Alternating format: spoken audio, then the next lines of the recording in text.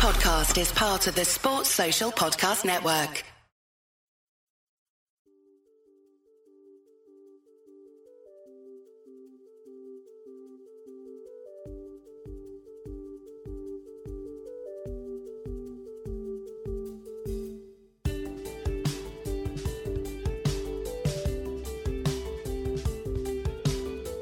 Welcome to one of the 10 best English-language Fiorentina podcasts on the internet. Welcome to Viola Station.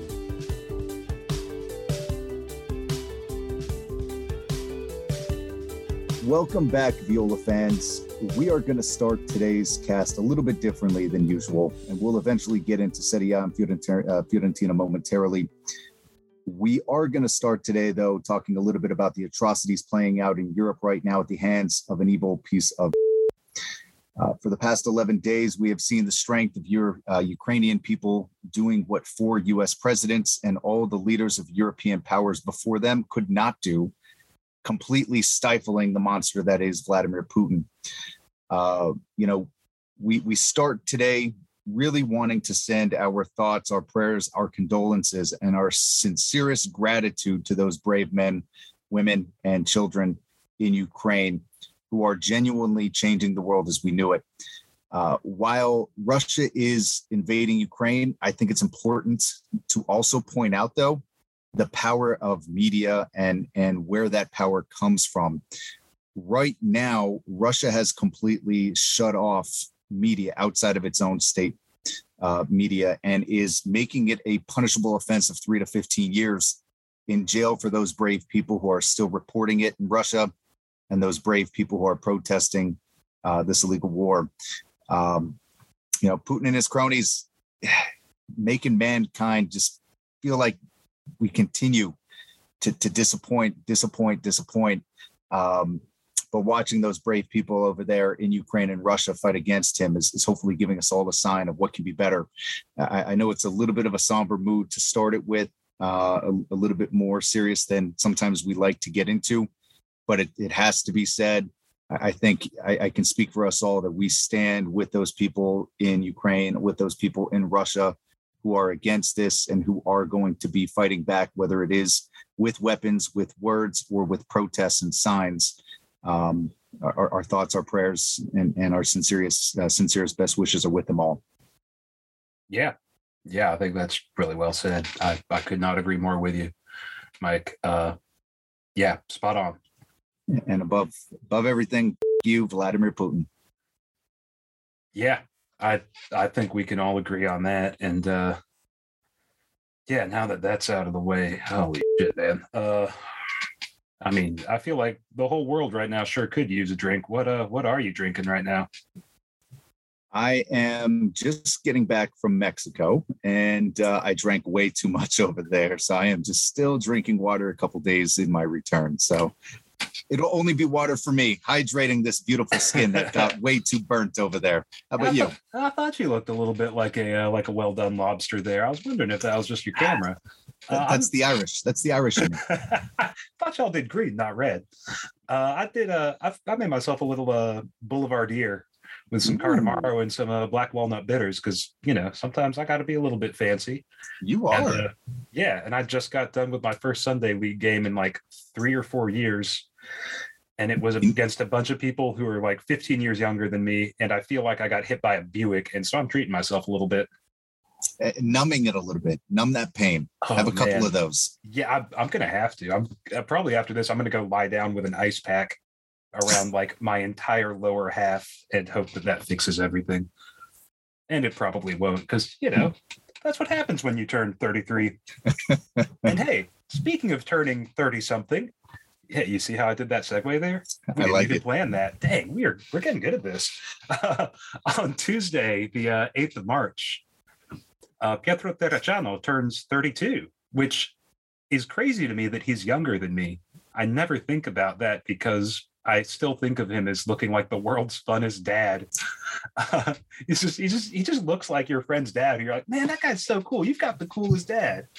I just love that he's younger than I am, and it doesn't feel that way to me at all. Not because he's old, just because he's cool. So yeah, I just want to say happy birthday, Pietro. You're now at that age where everybody that's playing soccer will be younger than you. This is the only thing that I like about Jose Callejon. Having him on the team, he's still got like a year or two on me, and like I do kind of need that. It's part of why I love Franck Ribéry over the past couple of years too. Another one stepping down in age.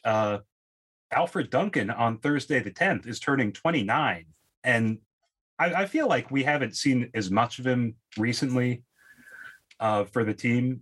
Like over the past couple of months, Yusuf Maala's kind of jumped up the pecking order a little bit. But Alfred Duncan is maybe my favorite player on the team right now. He's just super cool. Like not just the stance he's made against racism, which have been like courageous, above and beyond, fantastic. But the fact that he genuinely loves the team and like said that if he got a call up from Ghana to go to AFCON, he would turn it down so that he could stay and help Fiorentina. I mean, that's just the kind of guy he is. He is such a wonderful person and an excellent player, as I think we saw earlier today. And we're so lucky to have him. So happy birthday, Alfred Duncan. Hope it's a good one. I actually think he's the best over the past couple of months. I think he's the second best midfielder that we have on the pitch when he plays. He needs more minutes. I'm fully with you. I love the guy. I mean, I want him to play more, one, just because he's so cool, but two, he's been really effective. Yep. So happy birthday, Alfred. And then, because we are having to do some somber stuff in this podcast, Friday, the 4th of March, the 4th anniversary of the passing of Davide Astori. Still can't believe it's been 4 years. And I mean, we've written about it on the site. Everyone's posted about it. We've all thought about it. We're all still, I think, just torn up beyond belief thinking about it. I mean, I teared up writing the anniversary post on Friday. So yeah, just sending best wishes to his family, his partner, his daughter, and to everyone who feels that. Sempre con moi, Davide. I was never a big social media person, and I didn't have social media until I met my now wife, 4 or 5 years ago, whatever it is. However, going back to Friday and Saturday and even Thursday, building up to this, the best thing that I took out of this, and every year at this time, is the personal stories, the pictures, the memorials that you see on social media, Facebook and Twitter and Instagram. You just see the power of a human being. We've talked about the negative side of mankind and what's playing out elsewhere. But now you start coming over to somebody like Davide, who really did change the way that a community was, the way that a team was, and the way that the interaction between that team and that community was in a time where things were pretty down. The human side of this guy really pulled everybody back together. And I love every year at this time. It's tough remembering his, March 4th. It's tough, but what plays out is really the stories, the emotions, and it allows you to once again just be part of something decent, when I think we're in a time where we need a lot more decency out there. Yeah, that's a wonderful point. I think just a reminder of like what sports can do, that we're all connected by this, even after he's gone. The fact that here we are sitting 3,000 miles away from each other, talking to each other through a computer screen and out through your speakers about a guy neither one of us ever met, who lived thousands of miles away from us, and the effect he had on us. I think you don't want him to leave a legacy when he's that young, but if you have to, I cannot imagine a better or more fitting one. So yeah, Davide Astori, always our captain. And all right, let's try to break out of the sad stuff here. And well, we're actually going to have to go back into some sad stuff, although on a very, very different kind of level, I think. Mm-hmm. And let's go ahead and get into the Coppa Italia game against Juventus. And obviously that was a little bit of a punch in the nards the way that finished. Let's go ahead and be honest here. But and I think we have to go ahead and start off and just get this out of the way, because it's what everyone was talking about. This was the whole narrative building up to this game, right? What was it like having him back for you, Mike, having Dusan Vlahovic back in Florence? You hear the term bittersweet often. Let's just get rid of the word sweet. It was bitter. It was bitter. There's no hiding it. Dusan was my favorite player. I've met him several times. My daughter's met him several times. I mean, he was just a great person. But what I think that we could take out of it is that, he is actually a decent guy. While it's going to be tough to watch him in, the jailhouse kit there, thankfully he's not scoring at the record pace he was in Florence, so we'll take a little bit of joy in that. But I think that he is actually what I thought he was, which is a decent and genuinely good guy.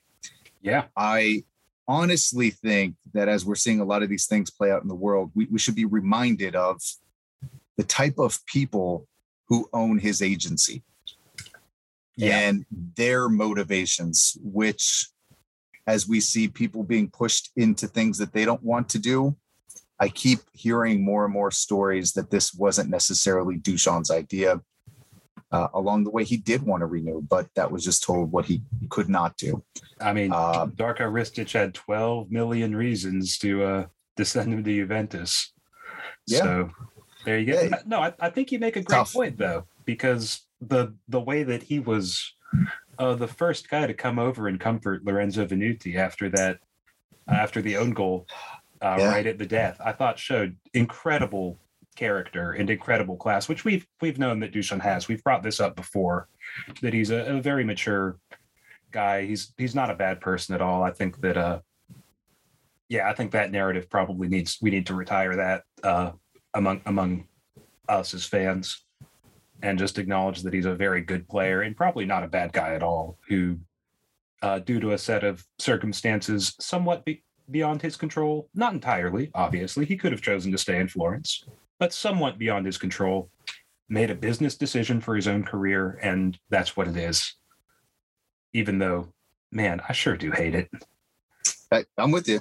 I think we're trying to find the decency in a situation where no matter what, we're still going to dislike him. That's just a given. A given. That said, though, the racist chanting in the Frankie, we've written about this on the site. I can't. We've spoken about it on this podcast before.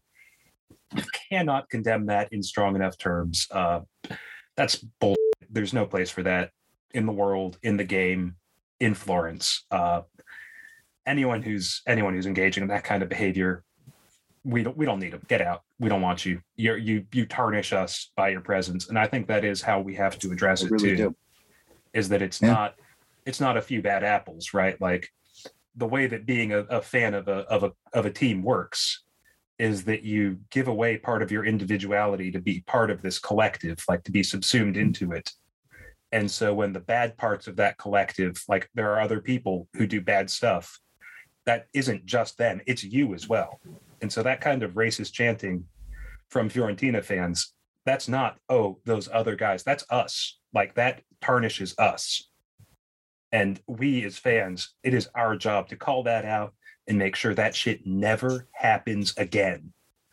And, this being the world that we live in, we all know it is going to happen again. It is. But, we need to be much better about nipping that in the bud, pulling that out, root and stem. And I am just sorry. I'm beyond disgusted by all that shit. And I can't find any more words to describe that right now. Yeah, listen, I think you nailed it. And the piece that we'll take away from it is that we've said this so many times, but we know that it's going to happen again. Let's give credit to Fiorentina. They got ahead of it. They sent out information through all of their channels, ECCBC and your favorite ATF. They knew what was going to be coming. Now, we give them credit for that. If we want to stop it from happening every time Dusan travels into Florence, or every time our fans travel up there, we need to start monitoring who's actually making these chants and kick them out for a lifetime.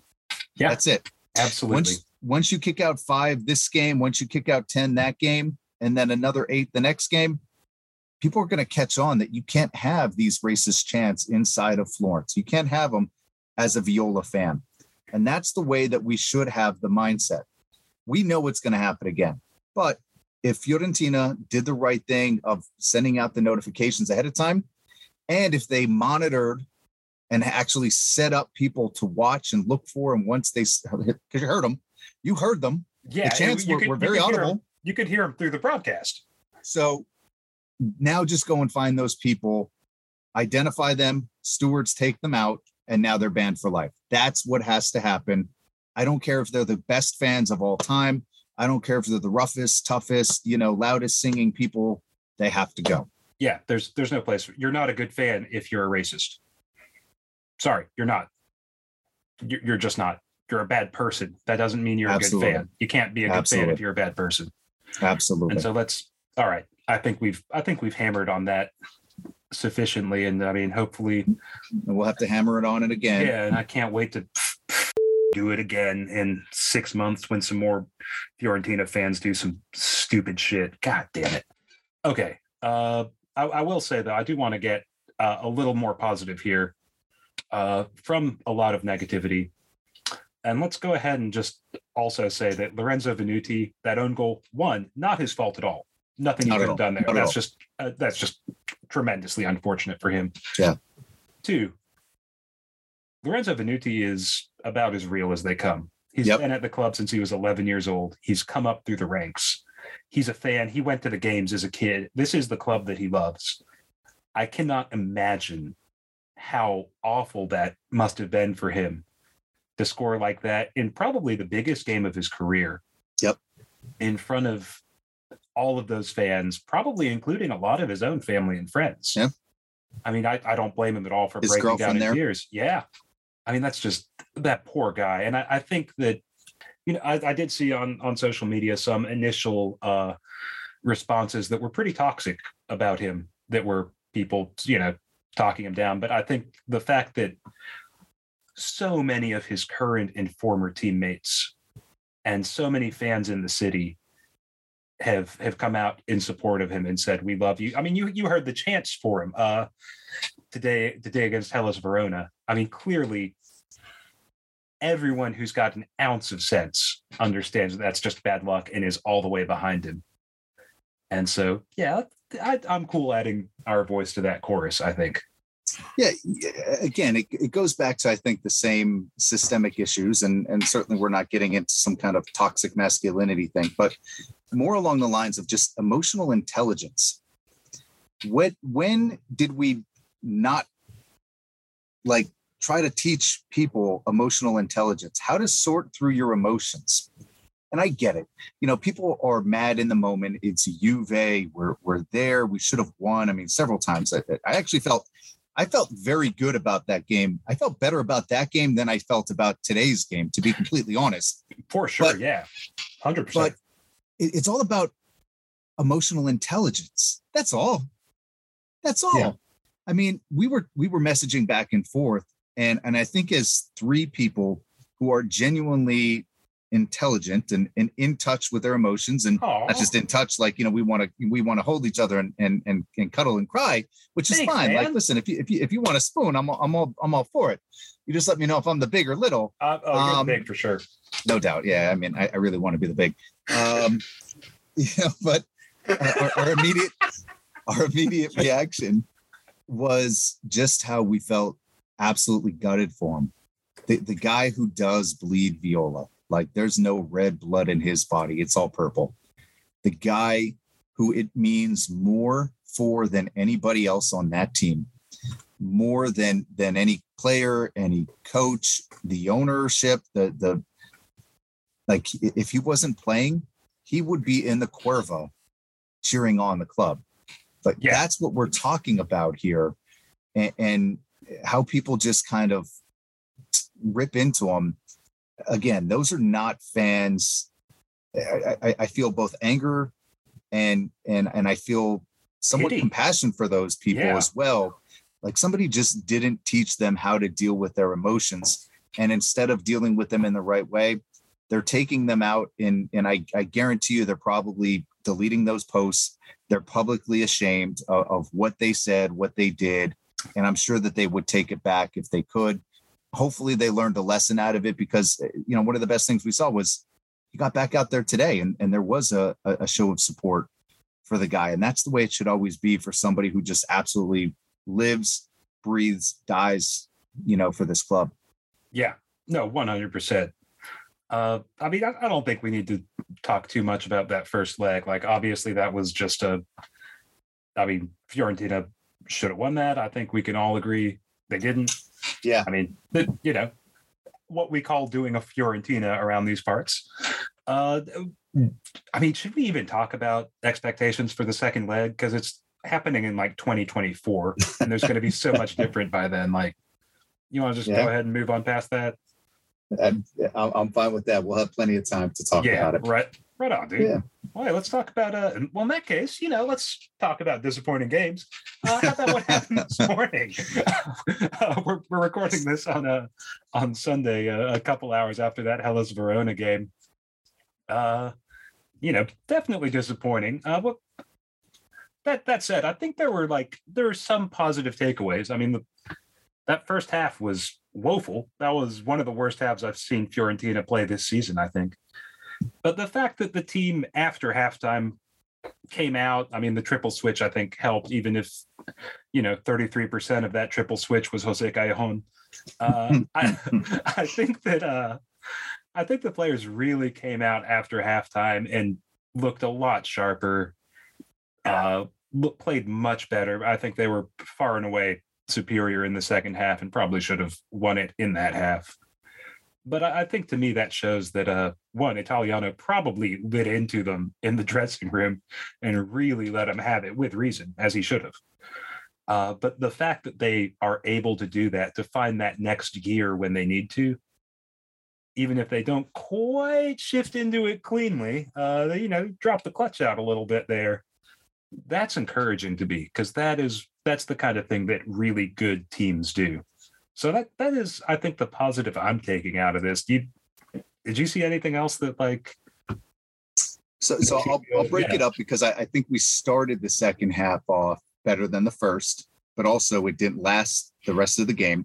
So knowing the script as I will, I'm going to save my bad thing, but I'm going to start with the good thing. Excellent.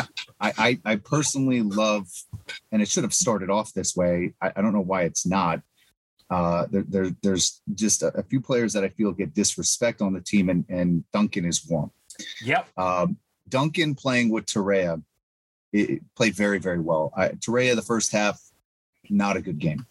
The second half, playing with Duncan, I think that those guys just, they're monsters, like energy and nonstop pace, and they just play well together.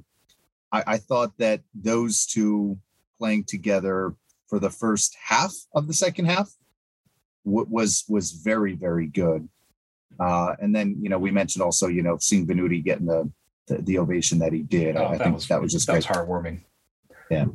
I feel like Alfred Duncan is better at just playing passes into the feet of a striker who's got a man on his back better than anyone else on the team. Like I think that he trusts his forward, no matter who it is, to control that ball.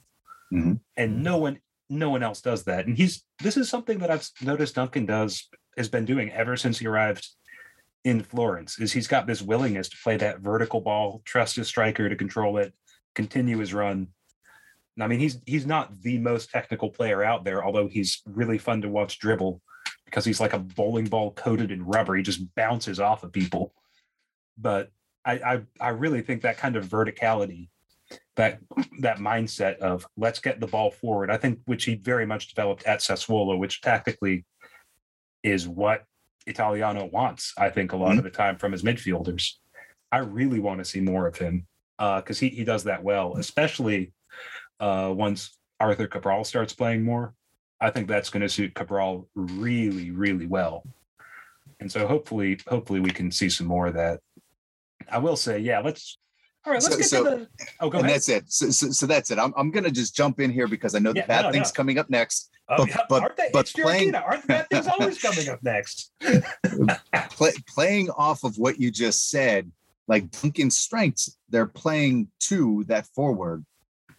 What the hell happened with the lineup? What the hell happened with the substitution? So the negative thing, personally, I think Italiano is probably the best thing that's happened to this club in a long time. Yes, for sure. However, I do think that he buys into his genius too much at times. And today I'm going to say was one of those days in looking at the lineup that we put in there and then looking at the substitutions that he made. Let's just take a look at a couple things. Why did Akone come off so quick? Because I thought Akone actually had a couple very good moments with the pace and creating some space on that wing. So I'm actually going to push back a little bit on this. I think because Akone, this is the third game in a row he started. You remember last week he had to come off because he cramped up. Then he played, I think he was in for almost the full 90 in the midweek. So I can see why you would want to pull him off if you don't think he's fully fit. I understand that makes sense to me in context. I still want to see him play with Nico Gonzalez for sure. But yeah, I think the one that really irritated me was ring on Jose Callejon. I mean, you'll be shocked to hear I did not like that. I mean, I did think Ricardo Sonara was especially good, but he wasn't terrible. I mean, he had a few decent moments. And I think that also, like, I think it was, the lineup. I mean, I'm not, like, what would you have changed? Who would you have in the starting lineup, what would you have changed, I guess is my question. I know you're saying that Saponara wasn't awful, but this to me is not a game for Saponara. You know, when you look at Verona, they're wiry, they're fast, they're quick. To me, that's not a game for him to be playing in. The pace just was not the right situation for him. And then when you sub him, you sub in Callejon, who's like a scarecrow out there. I mean, I don't even know if he moved the whole game. God. I don't have an issue with Piontek, but subbing Cabral, like, where was Cabral? I don't really know what happens there. That's fair. Castro, to me, again, didn't have a very good game. Oh, really? I thought he was all right. I thought he was all right. No, I'm not saying he had a bad game. He didn't have a bad game. I didn't think that he had a very good game. And again, I'm pushing for Duncan to get more minutes here. So Duncan needs to slot in somewhere, probably for Malay, who also didn't have a very good game. I think Malay is better coming in on the second half while there's some tired legs. Yeah, that dude is a ball of energy. Yes. And he changes the dynamic of the game when he comes in. So let Duncan run around and control the game and be that veteran savvy presence the first half, then bring Malay in 65th minute and let him kind of close it down there. I think Torreira, again, didn't have the best first half, but when Duncan came in, he did much better. I'm also concerned, and I've voiced this several times before, why is Bart not playing? I think that Bart is our best goalkeeper. Yes. Not saying anything against Pietro here. Like, Pietro had a decent game. Like, the service that he had was there.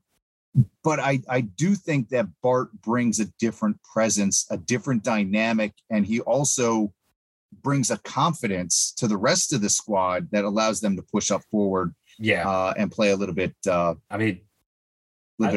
I think we all agree that Pietro Terracciano is the best backup goalkeeper in Serie A, hands down. Yep. The problem is he's being used as a starting goalkeeper in Serie A.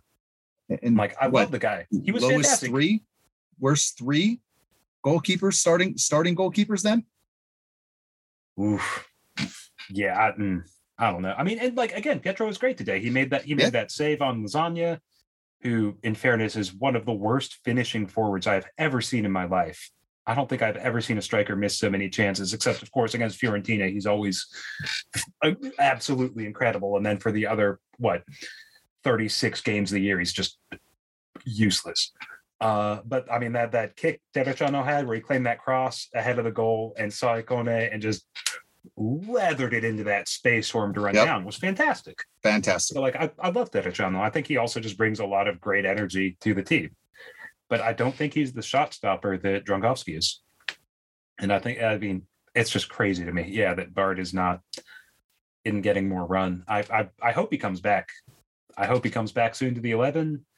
I mean, again, that's the thing, though. Terracciano hasn't done anything to lose that job, I don't think. And, I mean, if he does, that means that he's going to be making mistakes, and that means we'll probably see Fiorentina drop some points, which I don't really want either. So it's a tough situation, man. It's just tough for everyone. Well, we're not making the points up, though, and that's the issue again. So so let's talk about it. We were doing well in that second half. We had a point man up top in Piontek, and then we bring in Nico. Yeah, and several times we had dead balls. We're crossing in there, and there's nobody to aim for. There's no big presence in there. I mean, like, credit to Nico. He's really good in the air. He jumps like a salmon, but like, he's not a real physical presence. And I think when you've got guys like Sotil, who again, not great today, but not terrible, I don't think. And he's a short guy. One of the things he's been trying to do recently is really put those crosses into the box. He's been driving right to the edge of the 18 in the wide area, cutting it back onto his right foot, and then trying to curl that. And that should be the Callejon run, except that, Callejon run is an oxymoron at this point. So he needs someone larger to aim for. And Nico, God love him, that's not who he is. That's not his game. Same for Callejon. I mean, you saw him put in a couple of crosses. A couple of them that were not bad at all. Not bad. But there's just nobody in there to, So I agree with you. I think that putting in Nico was a really, really big mistake. I would have much rather seen Saponara stay in. Let's see Sotil play on the right. And then if Nico, again, I think he's got a cold right now. So he's just not able to play more than like 15 minutes. Because, I mean, running around when you can't breathe through your nose, I hear is very difficult. Yeah. So, like, I'm fine with that. Use him for that last quarter hour as an impact sub. But in that case, make sure that when you pull Piontek, who scored a goal today, too, also a really nice goal. He didn't contribute anything else, I don't think, but that goal was fantastic. Yep. You might want another striker, and you've got Arthur Cabral right there. And we bought one. Yeah. It's just that I thought that was a really weird decision. I'm interested to hear how Italiano explains that. And that does kind of get on to the thing that really bothered me about this game here is the fact that Lucas Torreira led the team in shots. And I love Lucas Torreira. He's a mean, like he's this tiny little master of shithousery. Like that thing he did on the penalty where right as Caprari was about to take it, he walked out there and like, no, the ball's not on the right place, and like walked out there and just messed with him. That was magnificent. That was hilarious. I love Lucas Torreira. He's such a little jackass, and he's our jackass, and I really like that. He should not be shooting very often. He particularly should not be the guy who's making those runs into the box, as we saw, because he missed one that, I mean, from 4 yards out? He skied one, like unmarked off a Callejon cross. And like, if you waste a Callejon cross, that's a terrible thing to do because it's like the planets aligning. You don't get very many of those. He had another one that he put wide. He won a header in the box that he put just wide, which was sort of hilarious because like, what's that tiny thumb of a man doing winning headers in the box? But like, we're looking for more goals from this team, right? I don't think they're going to come from Lucas Torreira. That needs to be coming from elsewhere. And I think that's my real concern. Like, who's going to step up and take those shots? And I think Yeah. That does kind of tie in after the Juve game where Jonathan Ikone missed a few chances. Mm-hmm. And he put that one up just wide, that other one off the post. And Italiano discussed in his press conference after that that he needed his wingers to score goals, and that Nico and Ikone are not goal scorers for all of their superb talent. And they're both obviously really good players, right? Like let's not pretend otherwise, but they're not really goal scorers.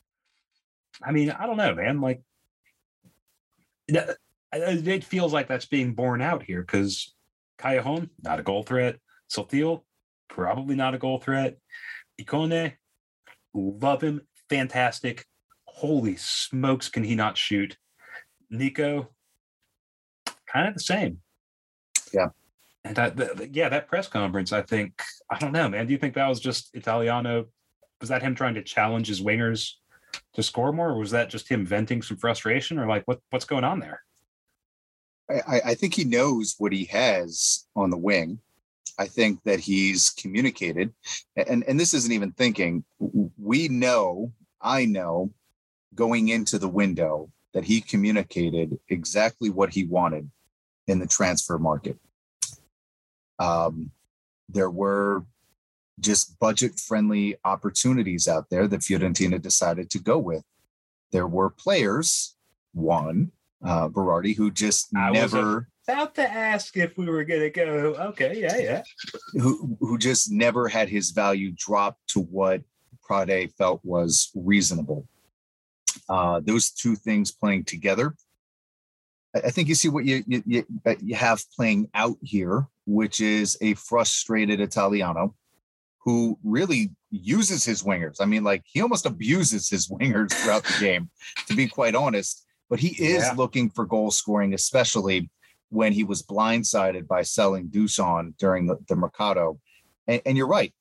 Unless Sotil is on a breakaway and outpacing the defenders with the ball at his feet, because he does that, he has a hard time taking one or two dribbles, getting some space, and actually drilling the ball solidly into the net. He gets a lot of this going over the net. You're thinking about that free kick, aren't you? I'm thinking about all his kicks recently. Ikone, I think, is going to be better, but he certainly is not settling into Florence yet. He's not settling into Fiorentina. And Nico just is not pinpoint accurate. He hasn't been. He's missed a lot. But again, he's kind of like Sotil. He needs to have the ball at his feet and dribble past players to have some kind of one-on-one opportunity. Yeah. It does worry me then.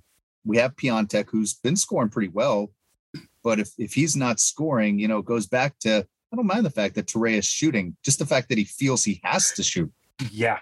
That's to make the those scary runs part. into the box. Yeah, or to make those runs into the box. That's scary. That's your defensive midfielder who's supposed to be screening the defense. He's popping up in the 6-yard box three times in that game because there's no offense otherwise. Where's Castro? Where's Castrovilli? Isn't that Castrovilli's job? I would like to see him make a lot more of those runs into the box. And so I think one of the things I've been really interested in this season is we've heard reports that Italiano wants to try a 4-4-2. We've seen him experiment with it a few times late in games, and he's chasing a goal where he will push Nico Gonzalez up as a second striker and play a 4-4-2 with Nico drifting off of Piontek or Cabral or Vlahovic, in the before times. And I think I kind of want to see what happens. You've got wingers who are really good at dribbling, put in some nice passes. Why not play a 4-4-2 and give them an extra target in there to aim for? Because Fiorentina's midfielders are not very good at getting into the box. I mean, Castrovilli, when he decides to, is really good. I mean, remember in the reverse fixture at Hellas Verona earlier this year, scored a fantastic header as the equalizer. When he makes those runs into the box, he's really good. And I'd love to see him do more of that. I don't know why he isn't. I don't know if that's him. I don't know if that's Italiano telling him not to do that. We're on the outside. We don't know. We can't make that judgment. But, I mean, to me, you need another body in the box a lot of the time with this team, because you've got wingers who do great stuff. Your build-up play is sparkling, but there's just not that cutting edge. And so why not throw Cabral in there with Piontek? Like, let's see him just bully people. I want to see Cabral run around with his chest sticking out and his arms swinging at perfect 90-degree angles, closing down like a maniac, because he's a cartoon character. And I love the guy, but like, let's see him work with Piontek. Let's see what happens. Let's see an extra body in there for the crosses. And that way, this whole need for wingers to score goals kind of dissipates a little bit, because you've got a second striker. Mm-hmm. So that is something I am kind of interested in. And I would like to see in these last 10 games how that shakes out. I think that we're veiling ourselves in that way anyway. We push everybody forward. So why not just set up in that formation, which allows a little bit more as far as firepower to go in there. I like the opportunity of putting Torreira, and again, then you have Duncan, who can sit there with him in that midfield. And again, it's now playing to our theoretical strength, which is what we need to start doing a little bit more. And you know, I wonder how much, because Italiano is a tactical genius. I wonder how much of this is where he wants to go direction, but he's getting pushback from the club. This I have no inside information on, so don't take it that way. This is just purely speculation. I do wonder at times if he is getting some pushback, and that's, you know, I hope it's not that, because I think we need a little bit of a change, because we're not scoring enough goals now. Yeah. And in order for us to get points, we need to start scoring. This was a very, very winnable game. Yeah. Very winnable game. And we should have seen 3 points come from it. The fans deserve 3 points. The club deserved 3 points, but the subbing patterns, the approach, sometimes like players look great together and other times they don't. I was a little bit confused after a loss to Juve, where I felt great. I thought the team played phenomenal against Juve. Phenomenal. Yeah, for sure. Yeah. No, this definitely felt like a letdown. So, hey, we'll see how they bounce back next week. Maybe having a full week in training, that'll fix all the problems we have, and Fiorentina take 30 points from their next 10 games, and we're talking about how good the Champions League looks. Who knows? This is possible. It's possible. Producer Mike, stop giving me that look. All right, legal's tapping on the door. I don't know why. Legal found something wrong with that statement. Oh man, I'm just blocking it and turning the monitors off at this point. All right, let's go ahead and jump into the shout outs here that we usually do. Let's start out with the Primavera. I want to call out one of your favorite guys actually here. Asanisek just scored yesterday, third goal in his 8th game against Hellas, and man, he just looks stronger and faster than everyone else out there. It's kind of funny. He reminds me, I mean, obviously very different positions, styles of play, etc. But like in some ways, he reminds me a little bit of Gabriele Gori when he was with the Primavera. He was just like so much bigger and stronger, and that's what Asanisek looks like. He looks like an adult playing with a bunch of teenagers. I think it shows that he was at Pisa earlier this year. He only made 1 appearance. I think he only played like 15 minutes, but like he was training with all of these grown men in Serie B, and I think that dropping down to the Primavera, it shows that he is probably a step above that. He's just ridiculous. And it's really fun to watch him just bully these other kids. I mean, he is still just a teenager as well. Mm-hmm. But yeah, I think you were right. I don't remember when it was, a couple weeks ago, last month maybe, when you spotlighted him. I think he might be ready for a step up next year, to Serie B, and to really show what he's got. First, we need to purchase him. That's definitely step one. or he may be there by default. Man. Yeah, I think he's been looking great. Everything you hear out of Florence is all very, very positive. And the positive thing for me, looking at things systematically, we finally made a good purchase on the Primavera side, which has been lacking for years. We know that that's not Prade's, MO. He likes the Cajellones who, pose for statues while just being a statue. It fits right in with, anyways. I mean, you look at the productivity that Sek has versus somebody like Mutino, and I wonder what's going to come of him because he hasn't had that success. I still am a Munteanu believer. I think he's going to be a good player. I think he's just maybe a year further behind than we expected. I think he's. And that may be the case. I mean, he's by this time, the end of the season, he's going to be 20. So when you start thinking about it, what are the options for him and developmentally wise, you have to look at Sek. I mean, he is the player that seems to be the most likely to be the next opportunity to move into Serie A at some point down the road, couple of years.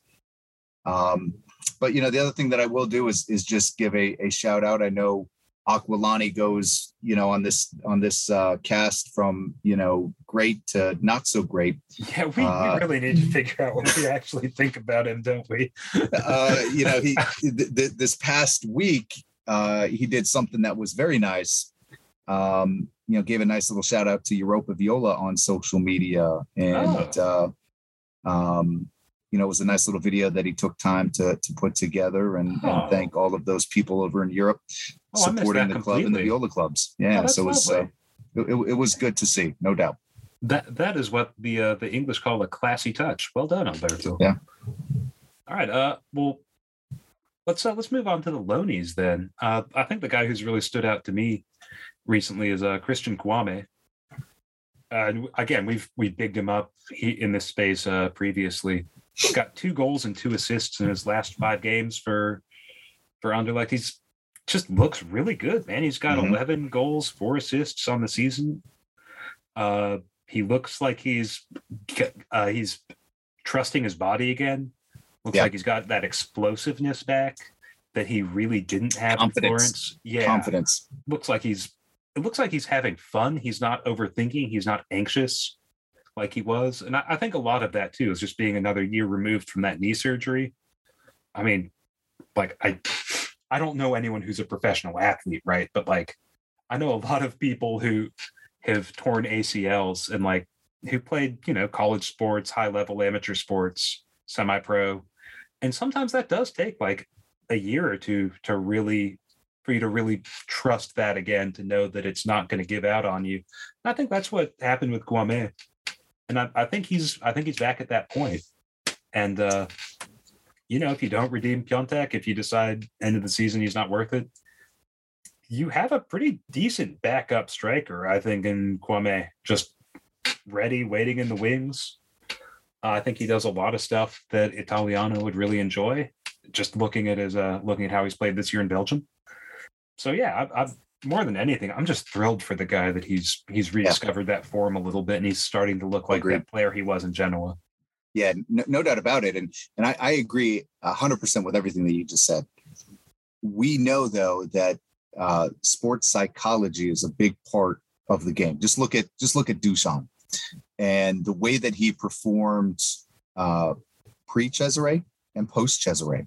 Yeah. Look at the way that he performed when Italiano came in. He bought into that person. He bought into the system. My only fear is I think Kouame is going to be a very, very good, well-compensated, score goals, get a lot of assists. He's going to be a very good professional. I just don't know if Florence and Fiorentina is the best environment for him based off of how the first stint in Florence went. That's the part that has me concerned. And I like Kouame. I want to see him do wonderful, great things. I don't necessarily know if I'm Kouame and as a Kouame fan, if I want to see him back here. Part of that is for him, and we could probably get 12 to 15 out of him the way he's playing at this point. Oh, minimum, probably more. And then you can invest that into somebody who doesn't have some of that stigma playing into it when he walks into the Frankie of, am I going to get booed because I miss a goal the way that I was before in the past? That's the only thing that has me a little bit worried with Kouame, and I wish him the best. I want to see him succeed. Yeah, I mean, I do hope he comes back to Florence and that he succeeds. And we have seen a few players do that in recent years who we pretty much wrote off and who eventually came back and really excelled. I mean, look at Bart Dragowski, who was on the bench for 2 years. Look at Gaetano Castrovilli, spent 2 years in Serie B. Look at Alfred Duncan. Weren't booed. They weren't booed. No. Well, Alfred Duncan, who was spent last year on loan, we thought he was surplus, and as we said, we think he's one of the best midfielders on the roster now, and he's faced some pretty bad stuff in in Florence. Yep. So yeah, I mean, I just hope that Nicola Missoul's upstairs apartment is still vacant and that Kouame is ready to move back in. And I mean, I really do think too that, I mean, just the environment there, like Kouame under Beppe, with all respect, like I still respect what Beppe Iachini did in Florence. He did some good stuff. Kouame under Iachini versus Kouame under Italiano, I think those are two very different players. Oh, no doubt. And I would love it. It's just that I just want to see Kouame succeed more than I guess I want to see him try to succeed in Florence again. And that's only for him to decide. I'm not saying he can't. Oh yeah. I'm just saying that's for him to kind of figure out and decide. No, I think that's one of the things that we've always been pretty upfront about. We want players to make their own choices, to do what's best for themselves in their careers. You don't get a long earning window. In that profession, right? Like maximize it, unless you're going to go be one of those Notts County cosplayers. So yeah, and then I guess the last one that we usually do here is the wait one on me. Oh no, you got one. All right, fire, go. So keeping in the tradition of players that are getting a redo here. Oh, I think I know where Big Z. Yeah, he scored against Juve. How can we not love this guy? Man, he's exactly what we need. I'm convinced. I'm bought in. There is a part of me that wants to see him and Yusuf Male in midfield next year and just see the diesel fumes coming out. Yeah. Elbows and shoulders. They would be the least pleasant midfield to play against, I think, in Serie A. I don't know if they would be the best, but they would be the one that other midfields are like, oh, no, these guys, oh, come on. I don't want to deal with this. Nico needs them too. Like Nico gets beat up all the time. Yeah. Having those guys behind him, a little bit Big Z behind him. Yeah, that's what he needs. I like Big Z. I really, I mean, we've said it before on this podcast more than once. I really think that he is going to be a top class midfielder for a while. Boy, do I hope that's in Florence, because he's really good. And I think he's great for Italiano's system too. Oh, he's a perfect fit. Fit. The motor on that guy, holy smokes. We don't have to spend big on him either. It's what, probably almost 11 o'clock. Or probably, it's almost midnight in Italy right now. I bet you that he is still running at a dead sprint somewhere. Like the dude just never stops. He's great. Pulling trucks like through the street with a rope or something. Yeah. Him and Igor are going to go at it when they get back. I would watch that. I would watch an arm wrestling competition. The only issue is that he's a Corvinoite, right? Yeah. So well, that's the only thing that could keep him away. That's the fear. That's the fear. The idiotic ego that kind of plays into one guy versus the next. But I explained how it gets done. Prade got rid of him. And then he sent his best scout in Benassi to go and scout Big Z in Empoli. And then it was Prade who found him and signed him and brought it back into Florence. Hey, boom, man. It's done. Hey, man, here's hoping. I guess we normally round this out by talking about Fiorentina Femminile, but not really anyone we can big up right now, because they have been so bad there. Now in the relegation places, they have gone into a retiro. Are they getting relegated, man? Is this actually going to happen? the weird thing is we started off the season talking about this change and not having players purchased.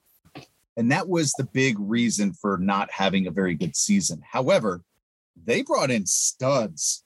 They brought in legit studs. Giacinti's here. And others. Like, it's not just her. There's a lot of really good talent on this team.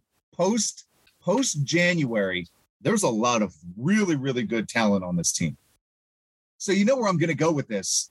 I said it last summer, and I'm staying true to it right now. They lost to a team coached by who? Yep. 2-0 to Sampdoria. Antonio Cincotta, who made the most touching, heartfelt message pregame and postgame, thanking the fans here, but then also thanking his fans up in Sampdoria. That is the issue. The arrogance to think that you are better than one of the brightest minds, not only in Femminile, one of the brightest minds in all of soccer on that boot. Yeah, they pushed him out. And now we are getting spanked for it. We are getting spanked for it. And it is so unfortunate to see it play out. But yet Cincotta took a brand new team. Look where he is. He's up the table. Brand new team. Far less talent. Just a much better mind. Much better mind. And I'm sorry. I'm passionate about this. And Cincotta's, he's the best. No, Cincotta is I think that he might be the best women's coach in the game. Yep. And I'm not saying this to run down Panico. I think that she's got a chance to wind up being a really good coach at some point.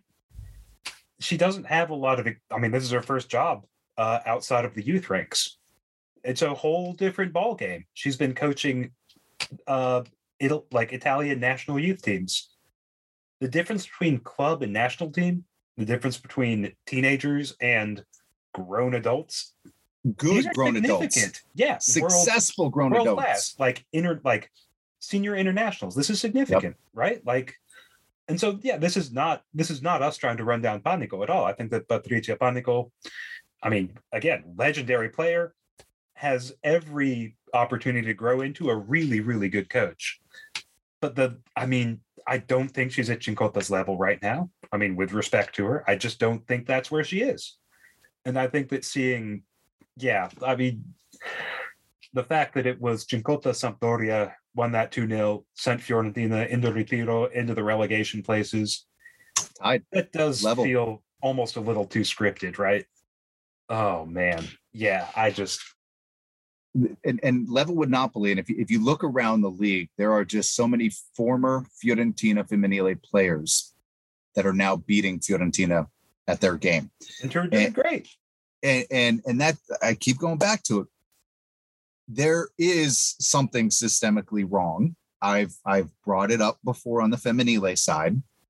I can share with you that there were conversations with the Go Women's and different groups and this, that, the other, with the actual leadership of the Fiorentina Femminile prior to January. Now, they blew it out. They did the leadership did a great job bringing in all the players. So much talent. So they answered the bell when they were seriously lagging behind before, but it still doesn't fix it. The arrogance there to push out a lot of very quality players.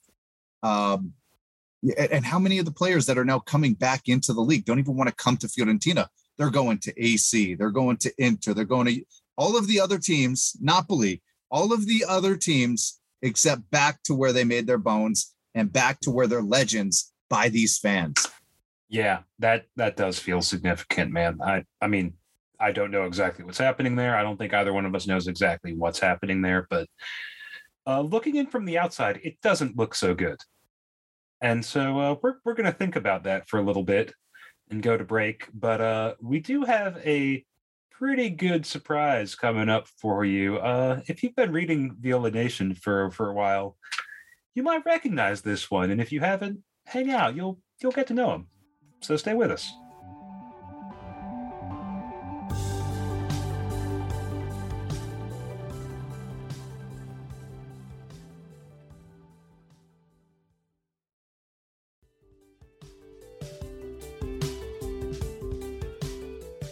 Welcome back, everyone. And we can now probably go ahead and unveil our guest for this one. We have for you today former Viola Nation managing editor, actually the guy who hired me onto the website. So this whole thing is his fault. If you're irritated, you can take it up with him. And also just released his first full-length album, the amazing Lorenzo Landini. Lorenzo, how you doing? Hey, I'm doing really well. I'm enjoying kind of a chill Sunday, despite the this slightly disappointing result. So yeah, it's going all right here in New York City. How are you? How is everyone? Doing all right. Doing about the same relaxing Sunday, at least for the rest of the day. A little bit of a busy morning up here for me, but that's all done now. Now it's all fun stuff. Yeah, fun stuff. Yeah, but yeah, man.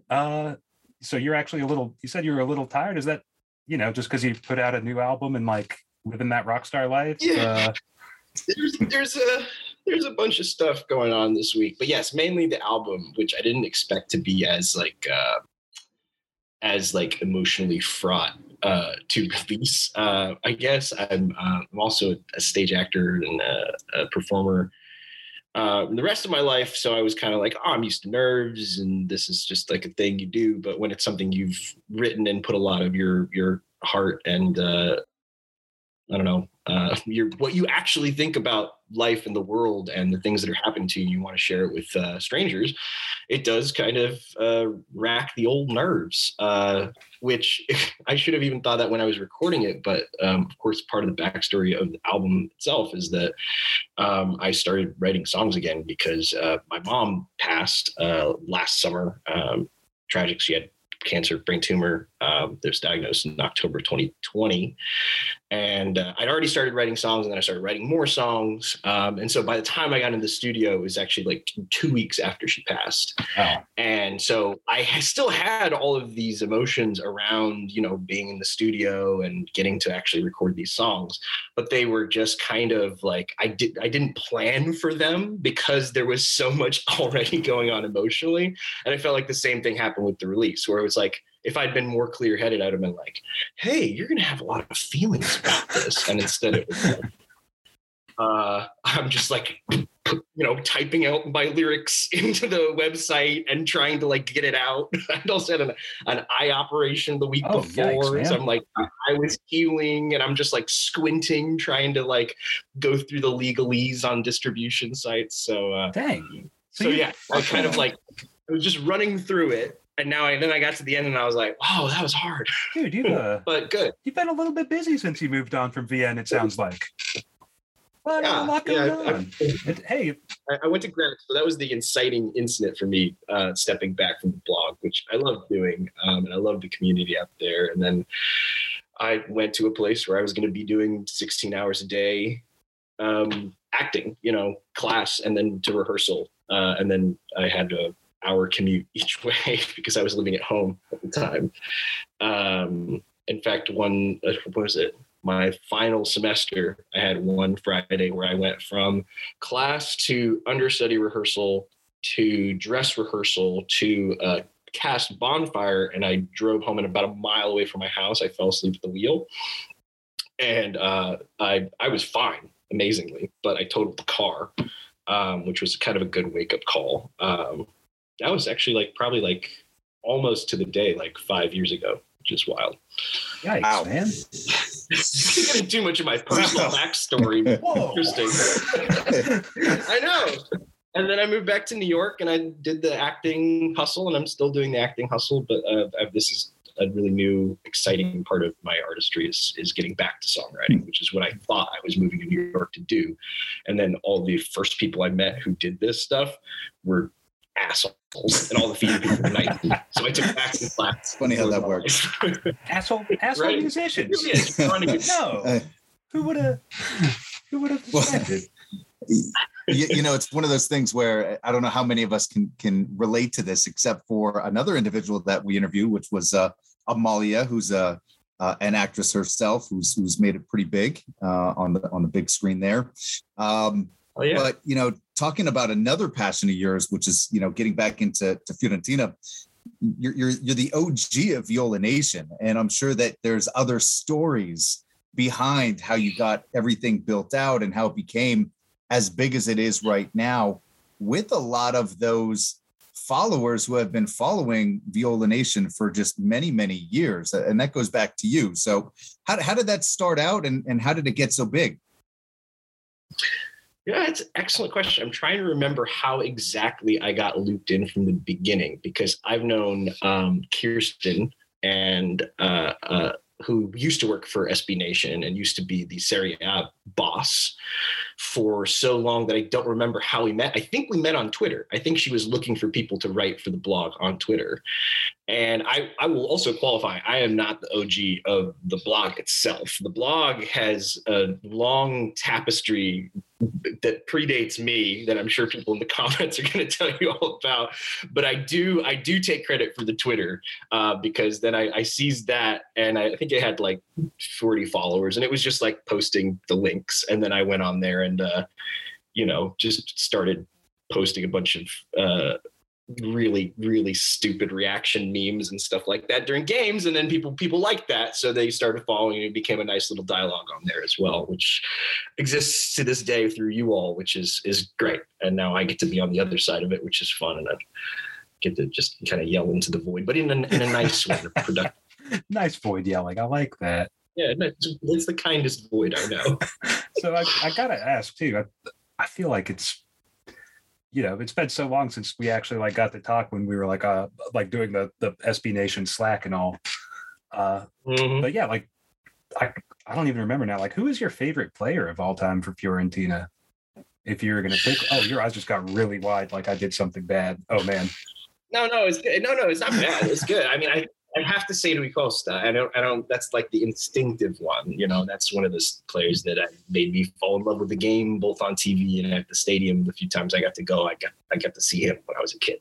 That was I was at the was it 4-0 or 4-1 when we beat Milan in like 2000. It was one of the Fatih Terim Fiorentina. It was a big win. Like right before basically everything hit the fan and everyone sold. Batti was already gone. I loved Batistuta. I loved Antonioni through my dad, who I was lucky enough to interview, which was cool. That was I think that was Vied's first brush with the club in any official capacity, actually. Oh yeah, I think so. Yeah, cool. So that's still yours. It was a while. It was at Coverciano, so it wasn't like Fiorentina sanctioned. But I mean, and now he has kind of a contentious relationship with the club, I would say. Nice work. Seems that way. Yeah. But yes, I think Rui, and he's one of those players where even when he was at Milan, I still had affection for him. I knew he didn't want to go there, and then in his last World Cup with Portugal, I was like, "Come on, man, do something special still." And he was, he'd come on as a sub, and his socks would already be down to his ankles. He'd be playing all game, but just a fantastic player. Yeah, that's not a bad answer. But yeah, you gotta. Is it that win over Milan for your favorite moment, or would you go? No, I mean the favorite moment in my lifetime is the 4-2, the come from behind, Giuseppe Rossi, and that was really one of those unfortunately few moments in recent history where I really believed we were going to like win something, where that team, that group felt really special, and then that butcher from Livorno blew his knee out, and he was never the same again. And now season went down the toilet. Milan got 15 million penalties down the stretch, and it went very predictably Fiorentina style. But that day, that win, I was like, this team could act. So that was the combination, the come from behind, beating that Juve team, making Conte cry, all that stuff was great. But it felt like it was not in isolation. Whereas like some other, like the 3-0 against Juve, what was it, a couple years ago in Turin, came out of nowhere. It felt unattached to anything. Like the team was still going to fight relegation. Whereas that moment, I was like, actually. I mean, I feel like for everyone who's our generation, which I'm going to vaguely include all of us here in, without getting too much into people's ages, I feel like that's really got to be what it is, right? Like that was just the coolest game I think I've ever seen. I remember I think I just got out of college. I remember that I was living in with 3 other roommates, and I terrified everyone. The night before, I'd even worn a Fiorentina scarf. So I was walking home from work, and I got accosted by a man going to the subway who knew what that was and was drunkenly yelling positive things at me. So I think that is a good omen. There was just kind of a whole lot of weird stuff in my life, around that game that heightened it, I think, too. Man, we need to track that guy down again and have him yell more positive things at us. Clearly, this is cause and effect. We understand how these work around here. In his broken English, which is funny because I told him I spoke Italian, he told me, "You think you're better than something," which I still don't. He was saying it as a positive thing, not he was trying to say, "I think I'm snooty" or something. But I can't figure out what he actually meant. The fact that you're still trying to figure it out, though, that tells us all we need to know. I mean, he was clearly a poet of some kind. Yeah. Absolutely love it. All right. So now let's get rid of the easy things, the past and the fandom side. And let's see if we can ask you to take that hat off a fan and go back to the days of when you were writing, blogging back on the site. And how about let's give us your thoughts on this year's team. What are you thinking? I think this is actually a really good day to start really doing that assessment, because it's kind of on the one hand, I tend to take the long view. This is how I've maintained some of my sanity as a fan, right? Kind of looking down towards the horizon. But on the long view, we've spent a couple years in the basement with dreadful teams who don't even at the least, even if we're going to lose games, I want us to play well, right? And we just haven't. So at least we have a team that plays well, that knows what they're doing, plays a modern style. We're in the top. Unless we really, stink for the next 2 months, we're going to finish top half. So that looks great. And you take in new coach, still integrating. It's not his roster, and he's going to hopefully be here for a couple years. Selling your best player in January sucks. So that's a mark against the season. But at the same time, we still look all right. I think that the team is working and it's gelling, and we need to do stuff to solidify and build upon that. But I'm more optimistic than I've been in a long time. And I do really like Italiano. I think he gets the piazza in a nice way. I think he's a good fit for the fans. He understands maybe that the ownership isn't great, but he's focused on his job and what the players can do. No, I'd assess to see right now. I'd say we're at a solid B+. I think if we kept Vlahovic and we're really gonna punch for even a 4th place finish, then we'd be looking at an A. But I don't think that's gonna happen now. But yeah. Hey, there's still 10 games, 11 games. And got that game in hand too. Got that game in hand against Udinese too, so that could. Should be 3 points. Do we know what's happening with that? It's just this kind of mysterious I mean, we've been joking around that it's going to be rescheduled to kick off approximately 45 minutes before the second leg of the Copa. Yeah, I'd imagine that. Was it Fiorentina's not here, so they have to forfeit now? Well, something like that, yeah. Makes sense. Yeah, I think if we had, I would also probably maybe be saying A- if we had even taken a 0-0 from that Copa game, because that's not even, it's really whose fault. It's just a sucker. If the league was consistent, we would have 3 points. Yeah, I mean, we'll leave it there. We should get them, but yeah, consistency. Well, yeah, wow. So I hate to press you here. I hate to press you, but I am going to press you. Press me. B+. But what does that equate to in the table? And for the big question, all the fans want to know: do we qualify for Europe?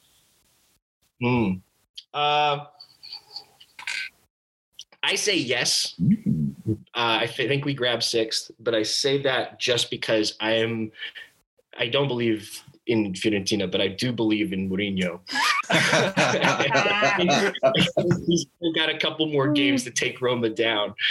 So I think I'm worried about, Lazio a little bit, but I think we can snag sixth if Roma collapses, which I kind of feel like they will. We'll see. It's inevitable. They've got some talented players, but it's just that Mourinho effect right now is really unstoppable. Bound to kick in at some point this year, right? Like that's it already had. I thought they were already on the way, and they kind of bounced back. Yeah, I feel like it's got 10 games left. Seems like the perfect time for one of his teams to collapse. Where he's just going to really he's going to pick a fight with Tammy Abraham or something, and really all the English players are going to be like, screw this guy. Go light the. We could also still go to a Coppa Italia final and have a shot at Europe that way too. This is so true, I feel like the two options. Are you calling it a win? It's a tough. Are you predicting a win now? Oh, in the return Is that what I hear? Is that what I hear? Oh man! You want to hear the brutally honest one to reference Mike from earlier? Brutal honesty. I think we score. But it ends 1-1. We don't get the second goal. I mean, it's kind of tough to predict that one too, because it's like 3 months away or something, because that's the best way to schedule a home and away is with 8 weeks between them. So like, who knows, right? Yeah, it is really weird that the way they do that now. Or maybe they just took a look at Juve's injury roster and Juve needs an extra couple of weeks in between. Okay, let's schedule it that way. It would be uncharitable of us to draw those kinds of conclusions, I think. Yeah. But, we never like to cast aspersions. Oh God, no! We cast all kinds of things, but not aspersions. So I like what you said about Italiano getting the Piazza. That the big round of applause he gave the fans after the Atalanta game, I think showed that he's starting to build that rapport up. I don't know. Does this? Do you feel like this is about what you expected out of it in year one for Italiano? Oh no, this is better than expected. I think for sure, and I think some of the credit goes to Calzo, which I like that what they're calling Vlahovic on Twitter. They call him Calzo. It's a thing in Italian, because they don't want to say his name because it's it pisses everyone off. Which the people on Paramount or on CBS, whatever, misunderstood what that's about. It's not that we fear saying his name; it just pisses us off. To bring up the whole subject again, which I just did. But yeah, I mean, I didn't think that he was going to keep scoring at this rate. So the fact that he continued to, that really lifted us, and that was unexpected. I expected us to fight for above mid-table and to show some nice stuff, but to be fragile. I think the squad has problems, and some of the pieces that have fit in this year, like Nico Gonzalez, like Lucas Torreira, like we're seeing from Rodrigo Sola, have surpassed my expectations in terms of their contribution. So yeah, I think I still feel like we're ahead of where we thought. I mean, coming from a relegation zone thing, especially with the failed signings we've had, like Amrabat and stuff like that, it's hard for a team to recover from that and build talent and clear talent out, which I think that's the main thing we need to do this summer. Is if you want to call Sasha Coker in talent, then we can agree on that for sure. I'm not going to go that far, but and we've been doing it for the past 3 years. That was the priority every summer. He's still there, right? He's every window is well, now we're going to say goodbye to Eric Pulga. And he's still at the training facility, It's what do we do? Callejon has been there for a couple of years. He's been useless the whole time. So we need to still do that.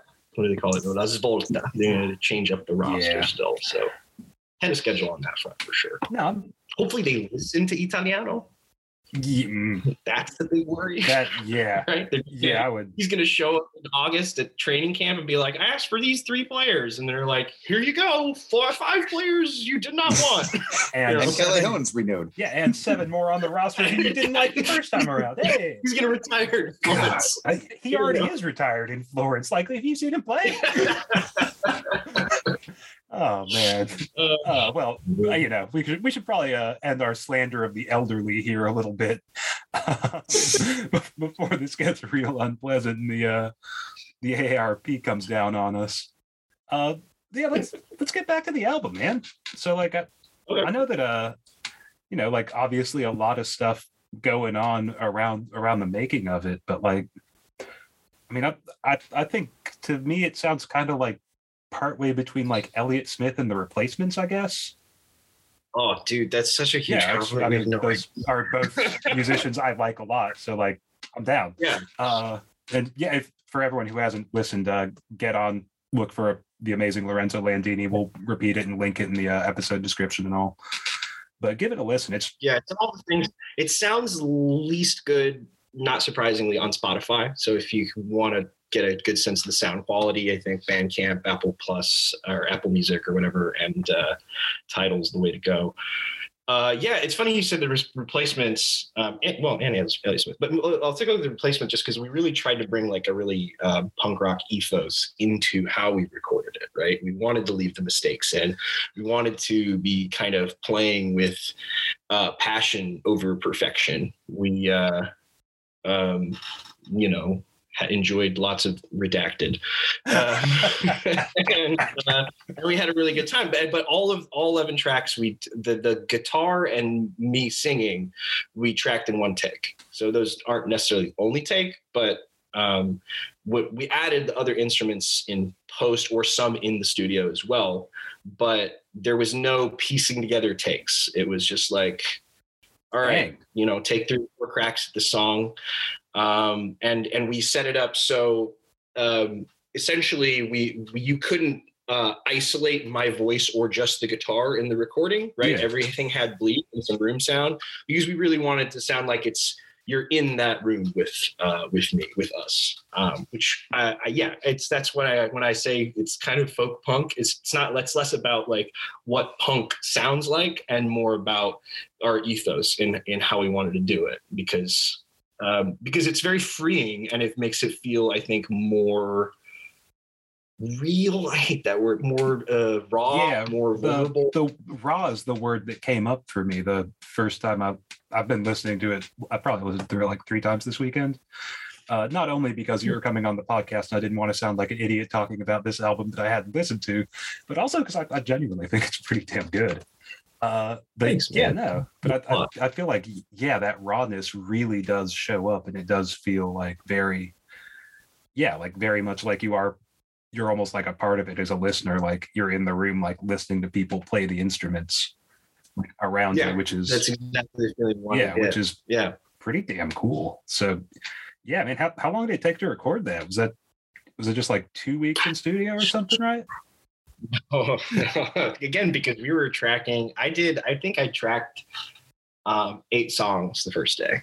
Jeez, man. Just my and what's tricky about it is because also I guess if we had recorded it all in that one studio, it probably would have been 2 weeks. But what we did was we did 2.5 days, I want to say, in the studio with just me, the sound engineer and the producer, my buddy Scott, up in Burlington, Vermont.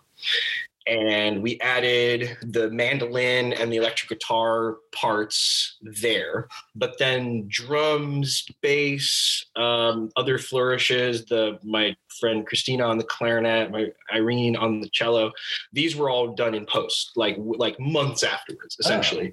We take the takes, we got a kind of a working version of them. And then I started collaborating with these other musicians in New York and was like, my buddy Alexander does the drums on the record. And I was like, you want to lay down some drums? You got a weekend free and lay down some drums. So we added these kind of piecemeal, which was always my idea at the time, because I liked the idea of starting from I Love You and ending with I Love My Friends, which are the starting and ending tracks. And throughout the album, essentially almost all the tracks, if they have another instrument on it, it's just one other instrument, right? So it becomes just a collaboration with that one other artist. And then I Love My Friends has all of the instruments on it, which is a fun culmination. So I don't know, something about this kind of like adding and subtracting and playing with just one simple texture really appealed to me. Okay. Yeah. I was kind of noticing that because it starts out very spare in the first, 3, maybe? 3, 4 tracks, yeah. and then we get to the drums and the 4th track. Yeah, it felt like a different way of telling a story, because I like narratives, but I don't find myself as a writer particularly drawn to them. I tend to try to like paint an emotion or a feeling or a moment with a lot of different things that are kind of surrounding the thing. But I can tell a sonic story, right? I can tell what I'm trying to do, I guess, is kind of innocence to experience kind of feeling. So the accumulation and the expansion of those sounds and textures, I think it kind of just emotionally feels like you've been on a journey. And that's what I'm hoping happens to the listener. No, very much. I feel like that really comes across like that. I think, the whole way that comes through, and like, adding different things. I was wondering if that was intentional or if that was like just kind of how it shook out the way you want him to be ordered. So that's cool, man. Yeah, and it's tricky because essentially I'd written almost a whole album of very simple songs during the first couple of months of the pandemic, before my mom got sick. And then with mom getting sick, I kept writing these songs, and I was like, what do I do? I've got 2 albums. They're so different. Right? And so it actually became very important to me to figure out how the sequencing, how the journey moved. And then I started reading Great Expectations, of all things, by Charles Dickens. And I read a lot of that to my mom. This is definitely becoming a Viola Nation production now that we're going into the literature here. Yeah, no, this is right in our wheelhouse. Excellent. No. So there's just something about it's this book that I've started several times and never finished, even though I've always enjoyed it. And this really parable-like journey from like, I'm a kid and I'm in love with this girl, and I have all this opportunity and wealth, and unpacking how complicated and difficult the world is, and how your choices do have consequences, right? And all that. Also just, kind of this surrounding struggle of capitalism unchecked, right? And felt very in the moment. So that helped give me kind of a sense of the shape. And that's why I ended up pulling some quotes directly from that book for a couple of the songs, in or out of those songs, to kind of, again, try to play up the emotional journey, for lack of a better phrase. And by design, I'm just sitting back here letting you guys talk about the music. As somebody who has children, 4 children that range from 14 down to 2, my music at this point is ranging from, the Taylor Swift 10-minute version of All Too Well. By the way, damn you, Jake Gyllenhaal, give her back her scarf. All the way down to, the soundtracks of Luca and Encanto these days. So my music days are a little bit removed. However, back when I did listen to music, I remember one of the coolest things was always just getting to see that person that you wanted to live in some of those smaller venues, and getting to see a couple shows. What is that looking like for you? Are you having any touring plans, and where can people see it? If you're coming into the town? Yeah. So, well, I'm based in New York, obviously. So I already have a couple of things lined up. The most, when's this coming out? Actually, I should know. 2023. 2023. Then I'm playing I was going to say the Hard Rock Hotel, and I almost threw up in my mouth. So I'm in the Bowery Ballroom, and so I'm doing an album release show at the Center for Fiction next Friday, the day after St. Patty's Day, to get all the hungover folks. But no, it's going to be really fun. It's going to be a free show. The Center for Fiction felt like a good fit for my literary brain, and it allows us to do like for free, right? Which is cool. I have a bunch of people come out. I'm hoping this summer, I'm still in the process of arranging this. I'm hoping to do a little mini tour on the East Coast. So we're going to do Philly, Burlington, a couple dates in New York, DC, hopefully Boston. I don't really know where I would go in Boston, but I'm a solo act, so it's pretty simple to get me around. I just need people to show up. And we'll have a good time. I'm also maybe going to do a date in Berkeley if anyone's out there. That would probably be end of July and August. So still in coordination phase. I have family in San Diego, so that's going to be an easy trip at some point. So this is all still being coordinated, and a lot's going to have to do with how well the album does. If I've got a bunch of people listening to it in Chicago, I have friends in Chicago, I'll go play a set there. I just don't want to go play a set and have no one show up. So you're saying definitely doing a show at Bar Marisa at some time in the next time you're over, right? Hey man, you have any hooks in the Seattle scene? I'll come hang out. It'll be fun. I'm way out of the scene now, man. This is library school isn't plugged in. Yeah, weirdest thing. They're not real into the concerts in the libriaries these days. He's so full of it. Every time he comes on here, he's popping another beer from some other place. He's hooked into everything in Seattle.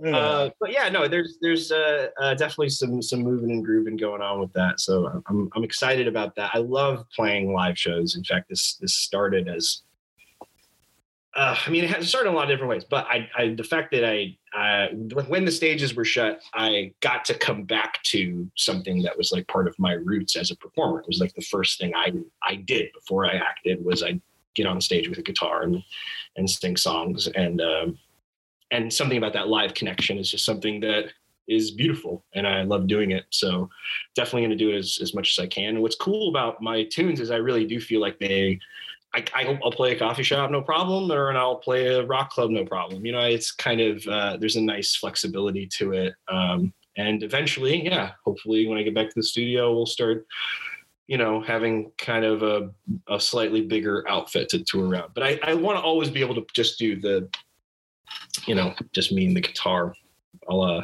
Like John Darnielle has a great blend of this. And I'm so mad that he's able to have the career he has with Mountain Goat, because he really just, when he wants to tour on his own, he does. And when he wants to bring bass and drums and some other instruments, he does. And then sometimes he writes a book. And I'm like, man, how did he make that work? Yeah. After also being hooked on like the hardest drugs known to man for 5 years. Is really interesting guy. So yeah, trying to do that thing. So if anyone knows how to do that thing, give me a ring. For the record, we are not endorsing the hooked on the hardest drugs for 5 years path on this podcast, necessarily speaking. Legal is knocking on the door and showing me a note pushed up to the studio glass here. All right. Well, I think that's probably a wrap for us. He's New York City's only solo emo folk rock act, probably. Probably. If there's another one out there who's listening to this, please drop me a line. I don't mean to be stealing the thunder. The amazing Lorenzo Landini, folks. You can find him on all the social media. theamazinglorenzolandini.bandcamp.com. Drop by, talk music, talk Fiorentina with him. He's the most delightful person in the world, as you probably realized. Lorenzo, man, thanks so much for coming on. It was really great having you here.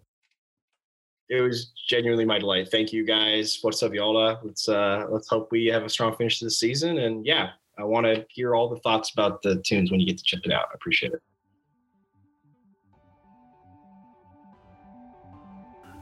Viola Station is hosted by Mike and Tito. Producer Mike produced this episode. Our theme song is Great Catch by Windchime Weather. Check them out at windchimeweather.bandcamp.com. Viola Station is the podcast from violanation.com. Viola Nation is part of the SB Nation Network. Forza Viola.